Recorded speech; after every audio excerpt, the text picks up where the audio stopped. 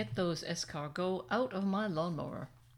The one thing missing from your Blame the French list. The list of French innovations impacting Anglo-Saxon culture has no end. To wit, there are no fewer than 4 words in this last sentence that the Normans brought along with them across the English Channel in 1066. A little perk included in the saddlebags of William the Conqueror, so to speak. While his minions spread across the country crying "Payez vos taxes," they were also sowing Latin-based words via Norman French. I can guess one of the first words that English peasants learned when they realized what had befallen them: merde. The language of the Prussian court was also French, and Frederick the Great is known to have spoken only a dialect of German, language he also looked down on. To be fair, there was no Germany or German at that time. No unity, no impetus for language uniformity to create what would be dubbed High German. At the Tsar's court in Russia, too, French was the lingua franca. But language is just for starters. Apart from the impact of Norman French on the English language and the use of French itself in many courts, other French innovations impacted the entire European continent. Take architecture. Notre Dame not only set the standard for Gothic cathedrals, it invented the style. From Germany to Spain, kings commissioned their architects to fly buttresses and plant rose windows to rival Our Lady in Paris. Royals across the continent whined, desperate to keep up with the Joneses. Or in this case, the Louis. I want one of those big churches, too. Yes, my lord. We've drawn up the blueprints, just waiting for Harold to return from the forest, with a few giant trees for that ridiculously high ceiling. Does it really have to be that high? Look, even when you ride inside it with your horse, you won't come anywhere near it. I told you, if Frenchie's got it, I must have it. It goes way beyond cathedrals. Let's not forget Versailles, the sprawling, gargantuan palace built by King Louis XIV to escape the narrow confines of medieval Paris. This was before Napoleon's architect Baron Haussmann tore down entire swaths of the city to create the wide boulevards that now form a quintessential part of Paris. At the time, many thought that constructing a palace so far outside the city was outrageous. Nobody's laughing now. There are only a few scattered royal abodes not based on Versailles. Marie, a petite French exchange student we once hosted, reminded me quite pointedly of the preeminence of the palace of Versailles. She hardly said anything apart from oui or no, not in French, English, or any other language, let alone in German, which she was supposed to be learning. I quickly cycled through basic German sentences trying to help her learn. The whole exercise made me feel very virtuous. When my Dr. Seuss German drew blank stares, I brought out my watered-down English for foreigners. If she's not going to learn German, she can at least practice her English, I thought.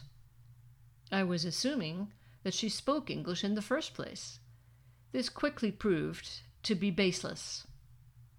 Left with no choice, I was forced to dig up, reconstruct, and sputter selected sound bites of my high school French. At least now I knew she understood, even if she still didn't respond. Right up until the moment we took her to see Munich's pride and joy, Nymphenburg Palace. Once the summer residence of the Wittelsbach royal ruling family, it's now the highlight of every self-respecting Chinese tourist's photo album. And yes, Nymphenburg Palace was built with Versailles in mind. Ça te plaît? I asked her with a peevish smile. I studied her closely as she surveyed the scene. Surely she would admire this fine palatial complex with its fountains graced with swans a-swimming, perfectly trimmed boxwood hedges, and painstakingly laid out flower-beds. All so very French. Do you like it?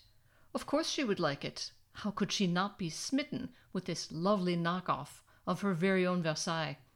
The answer must be a resounding oui. Well, no, it wasn't. Oui, she said, and qualified it in the most irksome fashion. Mais c'est très petit. Excuse-moi, did you say petit?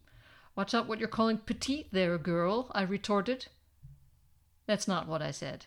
I didn't say anything, but I thought it. Enough of palaces. Do we even need to mention the seismic impact of French cuisine on the world? So overpowering is its influence that we even use their word, cuisine, for our, well, cuisine. Oh, excuse me while I take a bite of my croissant. This gets us to what I really want to discuss. There is something we inherited from French culture that I have a beef about. And of course, beef comes from bœuf. It just doesn't end. A new trend sprang forth from the gardens of the Palace of Versailles. In this pre-industrial era, land was the source of wealth. To showcase how much money and power he had, just in case the mirrored halls, priceless tapestries, gushing fountains, jewel-encrusted everythings, and scurrying servants weren't convincing, the French king laid out extravagant gardens and grass lawns. This was to demonstrate that he owned so much valuable land that he could afford to let huge tracts of it go to waste. The land remained unplanted, unproductive. It served for decoration only. No need to grow wheat, barley, rye, or even those trendy New World veggies, potatoes and corn. Food crops? Ha! Those are for peasants, ma chérie, not for royalty. L'état, c'est moi. That means I get to design the garden. Just planting grass here for kicks. Juste pour le plaisir. Move aside while I promenade, s'il vous plaît. I've got some stuff to strut. And make way for my entourage.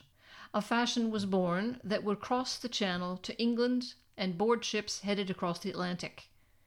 King Louis XIV inspired millions of Englishmen and Americans to landscape their entire property with various versions of a plant going by the name of grass. He kicked off a trend that has endured for centuries, so old that its origins are practically unknown. I think of the king when I'm sitting at my desk working and my neighbor revs up the lawnmower.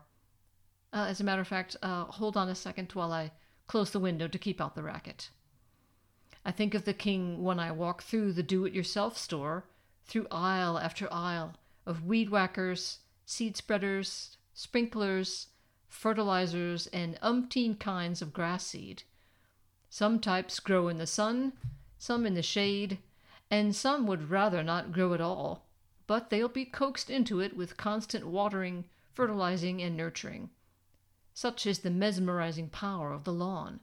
Cut me, water me, spend your weekend on me.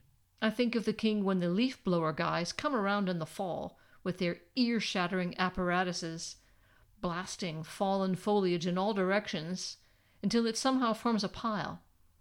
Why can't they just leave it alone? The bugs will take care of it. Ah, yes, the lawn. Mustn't sully the lawn.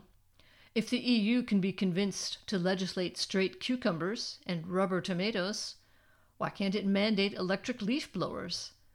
I'd rather have a silent leaf blower sneak up on me than a noiseless electric car. At least the leaf blower can't run me over. Yes, France, it's all your fault. You gave us Notre Dame, haute cuisine, and couture while we're at it, joie de vivre, raison d'être, maitre d' and ratatouille, and then you had to give us lawns. You should have stopped while you were ahead. Quel dommage.